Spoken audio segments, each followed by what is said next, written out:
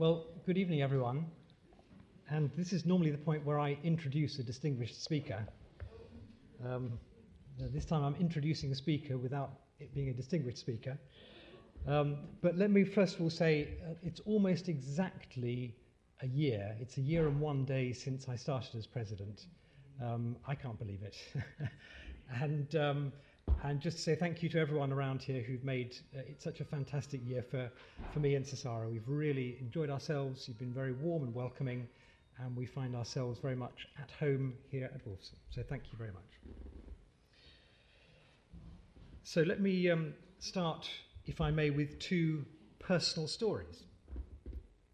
In 2010, I was what's called the European Political Director in the British Foreign Office. In fact, Nigel here used to be one of the ambassadors on my patch at that time. And one of my briefs was Gibraltar, that famous rock at the mouth of the Mediterranean, transferred by Spain to the UK in the early 19th century, and what diplomats call an irritant to the bilateral relationship. It was my role to represent the UK in what were called trilateral talks between the UK, Gibraltar and Spain. Now for Spain, this was a great concession. Their traditional position was not to talk to Gibraltar directly and only to talk to us, the Brits, about Gibraltar, without Gibraltar in the room. The Gibraltar chief minister of the time was a great master of detail and a great master of dramatic emotion. And at one point, he declared himself shocked and outraged and offended by something our Spanish colleague had said. He got up, he stormed out of the room, saying the talks were over. But did he really mean it? Or was the drama a show designed to break the rhythm of the negotiations and give him time to shift position with dignity? Well, I thought it probably was the latter, and so after leaving a few minutes, I got up, went to his room, coaxed him with a face-saving formula, which allowed him to return a few minutes later to the talks, which then went swimmingly well. There was plenty of common ground, but human nature made it complicated to arrive there. Just another day in the diplomatic world. And remembering that episode, I was taken back a further 35 years to the front room of my family home in South London in 1975. Now, when I was a teenager, my mother, I and my sister lived together in London. This was obviously stressful for my mother, since she was working in an inner city school as well as bringing us up.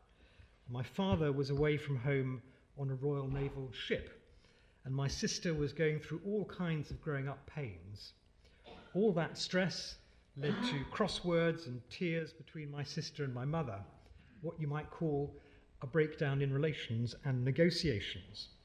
And it was then my job, somehow, to imitate Henry Kissinger and to undertake shuttle diplomacy between the two parties, however long it took, until they came back to the same room and we could resume our happy 1970s lives.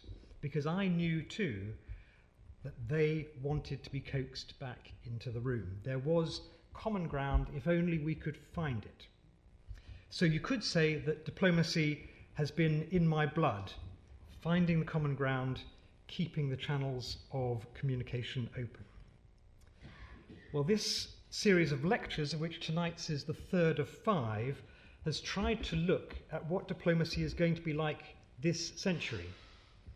We've already heard from Koji Tsuruoka, Japan's former trade negotiator and current ambassador in London, about the centrality of the Asia-Pacific to this century as the heart of US-China relationship, which will define global power for the century, and the location from next year of over half of the global economy. We've heard Yamina Karitanyi, Rwanda's outstanding High Commissioner in London, 25 years on exactly from the Rwandan massacre, talk about the way success in Africa this century will be about breaking free of the donor-recipient mentality and how to balance democracy and development effectiveness. In a few weeks, we will hear from one of the world's leading and most original science diplomats, Peter Gluckman, who's one of those credited with the concept of chief scientific advisor to prime ministers, and who will talk about science diplomacy, the global fight against contagious diseases, climate change, and other transnational scientific challenges. And then finally, in October, we'll be hearing from Nick Burns, one of the greatest US diplomats, currently at the Kennedy School of Government, expert in the values-based and rules-based diplomacy which has steered the post-war world and which is unarguably under serious assault from a whole range of fronts. So tonight I want to start not with a great thesis on 21st century diplomacy, but some of the lessons I personally have learned, including by watching some of the masters and mistresses at work. Diplomacy is fundamentally about how we work with those who are different from us, and how we identify where we don't differ so much, or at least can understand each other. The Irish playwright and novelist Samuel Beckett memorably talked about language as a cataract, making communication itself bumpy and jumbled. And diplomacy, I think, is all about smoothing down that cataract and getting the water to flow less confusedly. Some of this is small detail. Some is understanding whether or not you really are trying to change the world or simply take a position for domestic consumption. I want to say a little about how the best diplomacy often requires more negotiation at home than abroad. And I then want to say a little bit how this century, this coming century, the classic post-war dualism of diplomatic practice, the realist school against the idealist school, is being replaced and may have been replaced by a new and more fundamental dualism between rules-based and power-based diplomacy. So let's have a word about personal diplomacy. When I applied to the Foreign Office, the great Peter Lord Carrington, who died in 2018 and who Chris Patton describes as his best boss ever, had just resigned as Foreign Secretary in the wake of the Argentine action in the Falkland Islands. I noticed that whenever on TV he came into a room, he had his jacket buttoned up like this, and as he sat down, he undid his jacket button and sat down, which gave an imperceptible sense of a man both very confident and very relaxed. And so I, as a 21-year-old, tried to do exactly the same thing, and it didn't really have the same impressiveness as on a foreign secretary, but it did teach me that the greatest diplomats are deliberate about the smallest things. So good diplomacy does involve understanding all those little things which make up your interlocutor's judgments of you, both conscious and imperceptible, and interpreting all the evidence which their behaviours offer you of their good faith, or their nerves, or their anger, or their shock. Understanding whether a smile means your interlocutor is happy or awkward depends upon the culture. In Asia, it's much more likely to be the latter, awkward. In Europe, the former, happy. And in Russia, a smile often means and is seen as weakness. Understanding whether that Chief Minister of Gibraltar really was leaving the room in disgust or really wanted to be invited back. Understanding whether my sister really wanted to be upstairs angry in her room or whether she wanted to come back downstairs. And sometimes when a person displays anger, it can be a clever tactic just to change the dynamics of a discussion, putting them at the centre of the power games rather than anybody else, as President Donald Trump can do very effectively. In diplomacy, the words we use can be extremely bland indeed. The professional will often try to give away as little as possible during a negotiation. So you need to know when you're negotiating air rights or arms reductions if a person is smiling with both their mouth and their eyes or not. Whether their crossed arms and crossed legs indicate defensiveness, I am not going to give you that, or tension, I fear you're winning this game. whether they're leaving pauses in the conversation, like that, whether that is aggression, I want to make you feel ill at ease, as quite a number of elderly African leaders have done when I've been in the room with them, or whether that pause is consideration, as in Japan, where leaving space in conversations allows you both to think and take your time and is intended as an act of kindness. Whether they have a tell, the obvious clenching of the hand, which indicate they really are angry but don't want you to see, or whether they repeatedly cross and uncross their legs because they're on the back foot, as it were, or whether they are scratching the nose because they're lying. So, in the diplomat's toolkit, that ability to at least try to interpret faces and bodies is as useful as it is to a poker player in Las Vegas, though sadly it won't earn you as much money. As for the practice of diplomacy, the key point is that the best diplomats aren't necessarily the most diplomatic. They just use styles which work on that day, in that context, with those people. In Japan, which I know well, calm, polite clarity is essential. In much of Africa and the Middle East, a style which puts a personal relationship front and centre is absolutely necessary, and sometimes to the point where it's not obvious to a British participant that anything has been achieved at all. In dealing with Russia, as Nigel knows, China, and perhaps now with the United States, showing strength is key. Saying to a Chinese official what you think he or she wants to hear doesn't get you respect from Beijing, and is more likely to confirm in their mind that they have you exactly where they want you. In the EU, or in NATO, in the Commonwealth, the culture of negotiation is fundamentally based on being and looking constructive, very often with an appeal to common values or the common good. I once attended a NATO summit with new members from the East. Consensus was emerging around an issue, but one new member was standing out against it. The Secretary-General quietly urged the representative to understand that unless this was a matter of critical national interest, now was the time to fold with dignity. And behind the scenes they were told that always ensuring that they had constructed a ladder to climb down was an essential part of NATO and European diplomacy. Now, this may not fit with the current view of plucky British sovereignty, but it has for more than 6 decades been the way in which peace is kept. It's been backed up in the European Union by something called the Luxembourg Compromise, which meant that any country could cite the Luxembourg Compromise and they wouldn't be pressed further.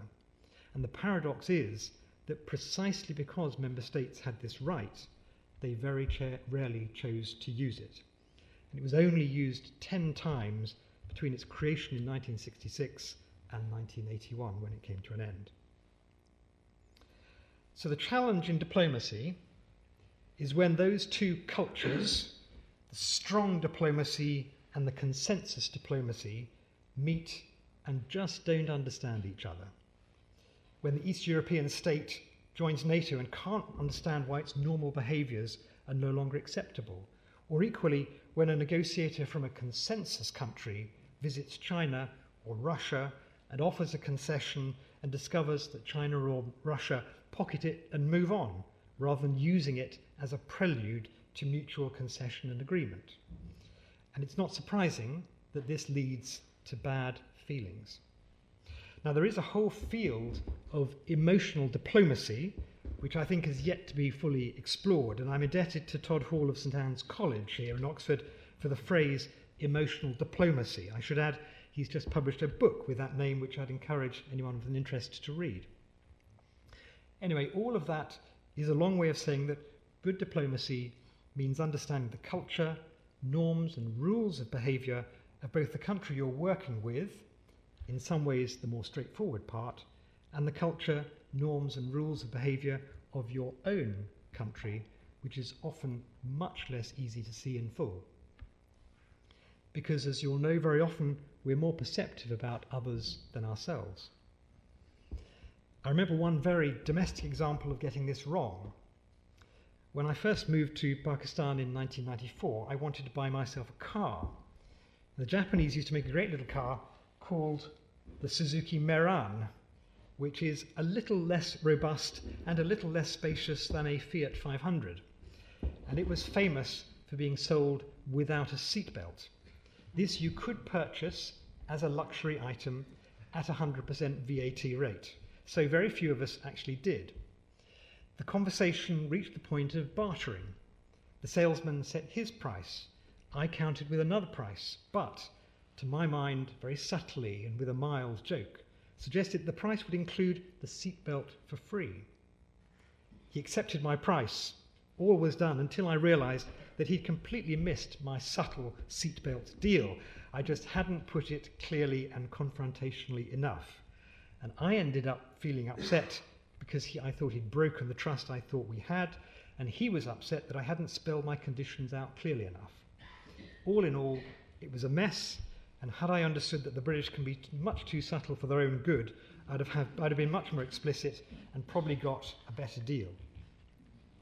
Well, you'll all have your theories about the British character, but among the lessons I think I've probably learnt about how to deal with the British, I would include first, we are congenitally indirect in speech, but we'll often think that we've spoken straight and frankly. They distrust the use of emotion in diplomacy and really aren't good at dealing with it. So an interlocutor can use histrionics or bullying, and that can often embarrass the British into a corner. The British really are very pragmatic, to the point not just that the French despair, but where appeals to principle fall on deaf ears. Though I should say I remember one continental European diplomat in an EU context saying that he was amazed how often the British objected in principle to something that had come out of the Commission. The British are excellent at humour, but humour really isn't much good if others don't get your humour. So a British speech which opens with humour is regarded by the British as an endearing icebreaker which establishes trust. But to a Japanese or a German interlocutor, it's more often seen as a sign of a lack of seriousness, which can undermine trust. So the fact that I started my speech today with a little humorous personal anecdote will have worked well with some of you, but others will have felt it probably indicated I wasn't quite the serious speaker you may have been expecting. Well, some of you will know the story of the British ambassador to the United Nations. A New York magazine in the 1960s asked the Soviet and the American and the British ambassadors in New York what they wanted for Christmas. And the Soviet ambassador wanted the march of global socialism, and the American ambassador wanted a world of liberty, and the British ambassador said that for Christmas he wanted a box of crystallized ginger. Now the question is, does that endear him to you, or does it actually undermine your sense of him as a serious character? So one way of thinking about diplomacy is that very personal and emotional sense. How to interpret others' behaviour, understanding how you come across, how to know whether you operate in an environment based upon consensus culture or a more confrontational culture. And these are all timeless skills. But another way of looking at diplomacy is systemic rather than personal. So let me start at home. It was always an old-fashioned and trite criticism that the British Trade Department looked after trade, the Environment Department looked after the environment, the Defence Department looked after defence, and the Foreign Office looked after foreigners. They don't. They look after British interests overseas. But the extent to which foreign policy is about what happens at home isn't often enough understood. The founding editor of The Economist, Walter Bagehot, wrote an outstanding book on the British Constitution in the 19th century, in which he talked about the difference between the dignified and the efficient parts of the British constitutional makeup. The efficient were those which actually did things and made a difference, so fundamentally the government and parliament, and the dignified, the monarchy and much of the symbolism. And his point wasn't to denigrate the dignified, but to understand that for a constitution to work well, you needed both parts to function smoothly, and you needed to be very clear-minded about which part was which. So I would argue that foreign policy is very similar. There is the efficient, the actual deployment of peacekeepers to a war zone, or actual trade negotiations, or lobbying a foreign government which leads them to introduce legislation to end the death penalty. And to be efficient, you have to know what the scope of the real world is. You have to be pragmatic to achieve your ends as well as ambitious. And then there is what Bagehot would call the dignified, the theatrical, what I might nowadays call rhetorical diplomacy, which is not really that interested in changing facts on the ground, but really more with setting out a position. Now, sometimes this can be entirely reasonable. A small European country will not be able to change, say, the actions of North Korea, but it is decent for them to set out their views on a North Korean nuclear test. A British minister asked by a member of Parliament about her views on a natural disaster in the South Pacific can express solidarity and compassion without many means to change the situation. Being rhetorical isn't always a bad thing. Grand rhetoric can summon audiences out of a sense of helplessness and make them realise that, yes, we can. Sometimes rhetoric is a great thing if its passion and logic persuade people to expand their sense of the possible or increase their sense of responsibility. I do think that any diplomat and any politician should learn the tricks of the trade from the Greek schools of rhetoric. Devices such as aposiopesis, which is pausing mid-sentence for effect, or the claptrap, the three phrases like faith, hope and love, or liberté, égalité, fraternité, which almost force the audience into applause. But there are also occasions when rhetorical diplomacy is not clear-eyed and believes its own rhetoric. When it's easy and popular to condemn an action by a foreign leader whose intentions are good, but whose room for manoeuvre and survival are seriously constrained, and I think Aung San Suu Kyi is here. When it's easy and popular to criticise someone who therefore finds themselves compelled to fight back, making a bad situation worse, and I can think of Michel Barnier, or in the old days Jacques Delors, or worst of all in the current climate, describing a complex situation as simple, with simple remedies, when in fact it can be deeply intractable, and persistence and tenacity are more effective than rhetoric. Think perhaps of Syria or Congo, or dare I say it, British membership of the European Union. Of course, we too operate in a world of political constraint.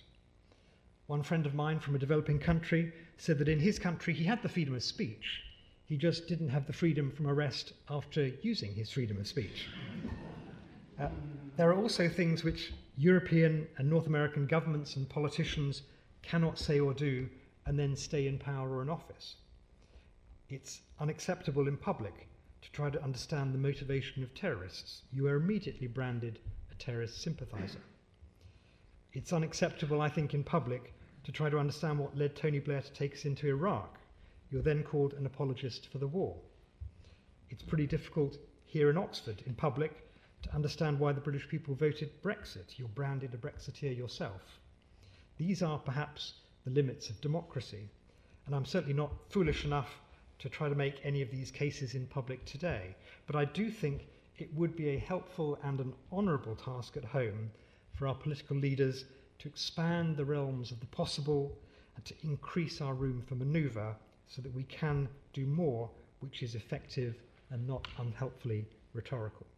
So we need to be as clear-eyed as we possibly can be whether we are really trying to make the world a better place or whether we are primarily signalling our virtue, whether we really want to be players in serious situations around the world, or whether we want to be in the spectator's stand, shouting at the visiting team, and even more loudly shouting at the referee. And that leads me to my final thoughts on diplomacy this coming century, this present century. If being a player is a good metaphor, the key issue now in 2019 is what are the rules of the game, and indeed, are there rules of the game? Now, it'd be fair to say that the post-war world was divided between the West, the Soviet Union and its allies, and the developing or third world. The West was dominated by the US, and as Martin Wolf of the Financial Times recently put it very well, US policy had 4 attractive features. It had appealing core values, it was loyal to allies who shared those values, it believed in open and competitive markets, and it underpinned those markets with institutionalized rules. This system was always incomplete and imperfect, but it was a highly original and attractive approach to the business of running the world. Now, the relations between the West and Soviet Russia and its satellites were tense and complex, but the one thing both sides strived to achieve was to make the relationships to a certain degree predictable and hence less tense. The stakes were very high. Both sides held firm for many decades to their values, political and other, and both treated diplomacy and foreign policy as the ultimate strategic contest.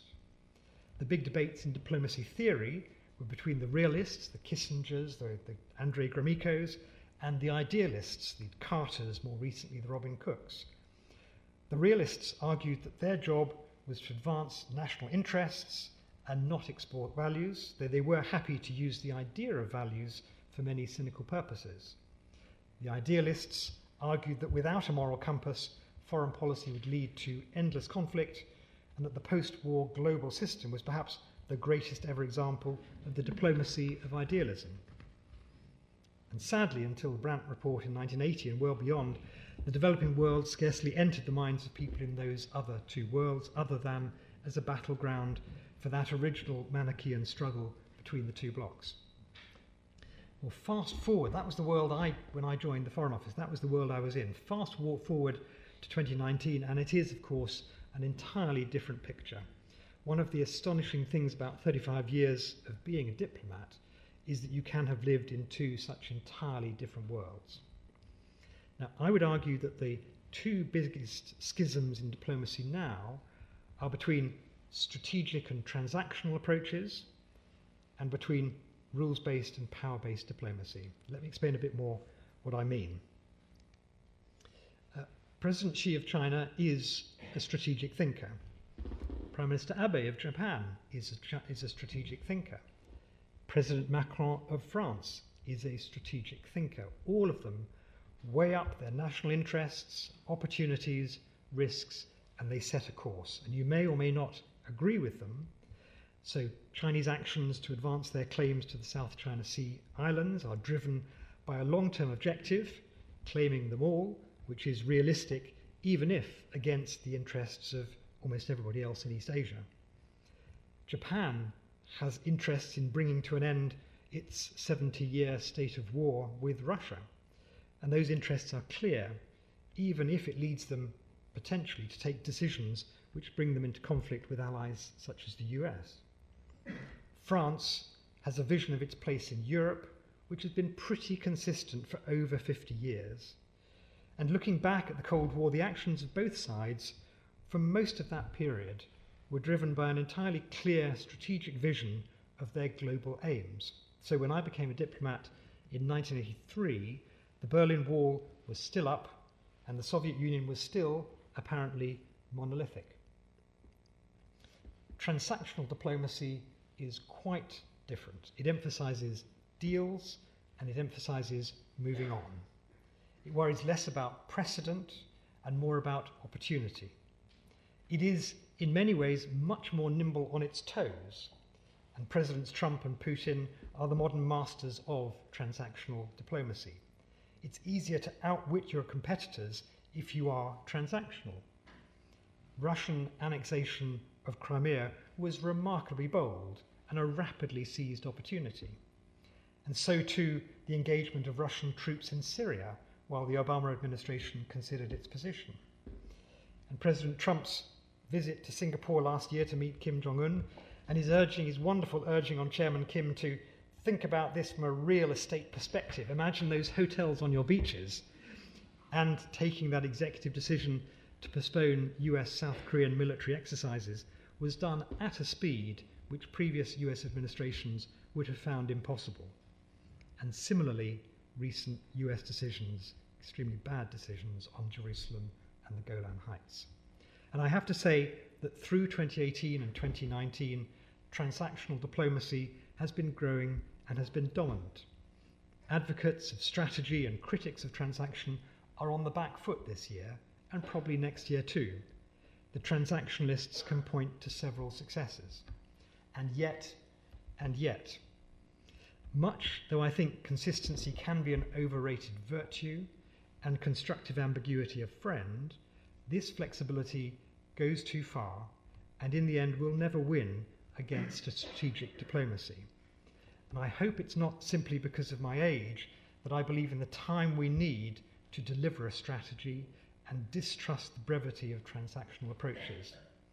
Strategic diplomacy understands the need to develop long-term allies, to build long-term rules.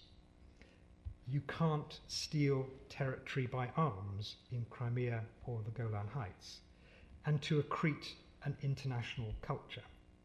Transactional diplomacy believes you can just move on after your deal. All the evidence suggests that you can't. Do please come and listen in October to Nick Burns from the Kennedy School, because it seems to me that he is one of the most powerful voices making the case for strategic diplomacy this century. And that leads to my second schism between rules-based and power-based diplomacy. Now, rules can sound constraining and dull. Surely we should burst free from our shackles and take back control and innovate. Well, there is clearly a difference between a rules-based approach to diplomacy and an approach which argues that the current rules should be unamended. The Bretton Woods system, the current UN Security Council, the G7, the way that the Asian Development Bank operates, all these are systems which were designed for a post-war world which has now changed, and they too need to adapt. The G20 more fairly represents the full range of global power. The permanent members of the UN Security Council need to be updated. The position of China in the Bretton Woods system needs to be strengthened. The key point is that the system still needs to be based on rules, even if updated. The risk is that if current rules are not updated, those disenfranchised will look at other ways of running their international relationships. Indeed, I would argue that the best diplomacy involves changing the rules of the game, but not undermining the idea of rules of the game. Now, the international rule of law is a fragile creature. And some of you may remember this picture from being in London in the summer of 2011, when all of a sudden riots broke out across London, starting in the north, in Tottenham, and over 48 hours spreading like wildfire down south as far as Croydon in the deep south, where I was in the south. And suddenly, Londoners realised that law and order in London depended critically not on the number of police officers on the street, but the sense among citizens that law and order should exist. It was a construct we all chose to believe in, and for those of you who don't remember this, this was a march by people who had gone out to start cleaning up the broken glass after the rioters, and it turned into a statement that even if the police weren't there, we believed in law and order as represented by our broomsticks. Well, the international rule of law is similar, and over the years the body of precedent has grown. Nazi fugitives from justice are found and tried. The European Union fines member states who do not honour their legal commitments. The backing of the UN Security Council becomes required for international military action for some countries. An international criminal court is established to investigate and try those accused of crimes against humanity. To the extent that these things work, it's because nations and governments choose to make them work. They don't wish to be treated as pariah states. They wish to develop international reputations as good global citizens. It's the power of reputation and moral suasion rather than gunboats and police forces. Good citizenship rather than an assertion of independence. Well, in an interview recently, Henry Kissinger was both characteristically profound and characteristically Delphic. He suggested that President Trump may be one of those figures in history who appears from time to time to mark the end of an era and to force it to give up its old pretenses. But, he added, it doesn't necessarily mean that he knows this or that he is considering any alternative. It could just be an accident. And later he suggested that what the president might be presiding over was a collapse of the international rule of law. And if so, America would become a geopolitical island, flanked by two giant oceans and without a rules-based order to uphold. Such an America would have to imitate Victorian Britain, but without the habit of mind to keep the rest of the world divided, as Britain did with the European continent. So, to avoid that fate, if it is a fate, the international rule of law needs nurturing. I've seen a number of occasions when UK media have called for international action against a particular egregious behaviour by some unpleasant state. Successful international action based on international law enhances the reputation of international law, but any action which is unsuccessful undermines and diminishes international law. And the wise diplomat, the wise politician, is one who asks not just whether such an action is right, but what its chance of success is. Because a morally right action, which doesn't achieve its end, isn't, in my view, noble, but actually impedes our ability to do morally right actions in the future. Grandstanding isn't just short-termist, it also undermines our long-term capacity to enforce the rules.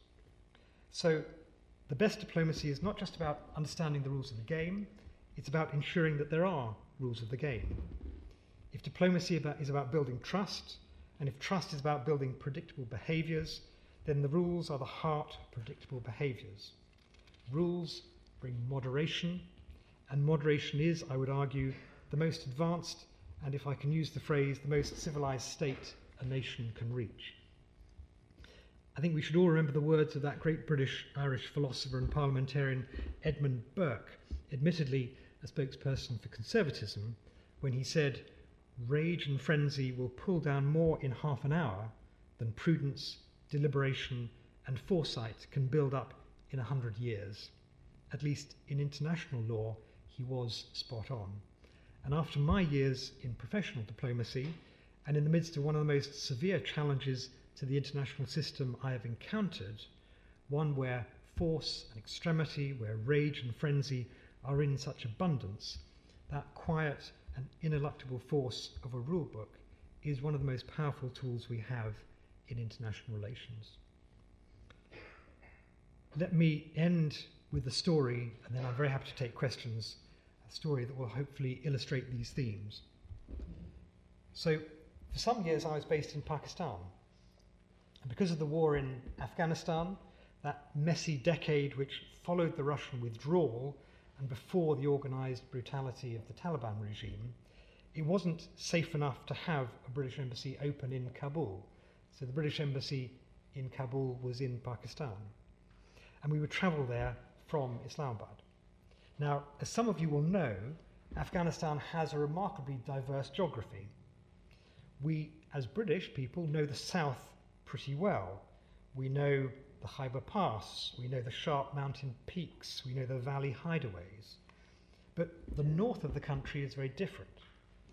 Mazar-e-Sharif, the capital of the region, sits on a plain, and the Oxus River, flowing down from the high Himalaya, marks the Afghan border with Uzbekistan to the north. And over the centuries, that flat plain between the Oxus River and Mazar-e-Sharif, originally infertile, has developed an elaborate series of irrigation channels, bringing food and prosperity to the region. The most significant decisions in these communities have always been who gets the water, when water goes one way, when the other. And the people responsible for those decisions were the religious and political leaders of the community. As they got the balance right, the irrigation network spread, and with it the ability to make a living out of a desert.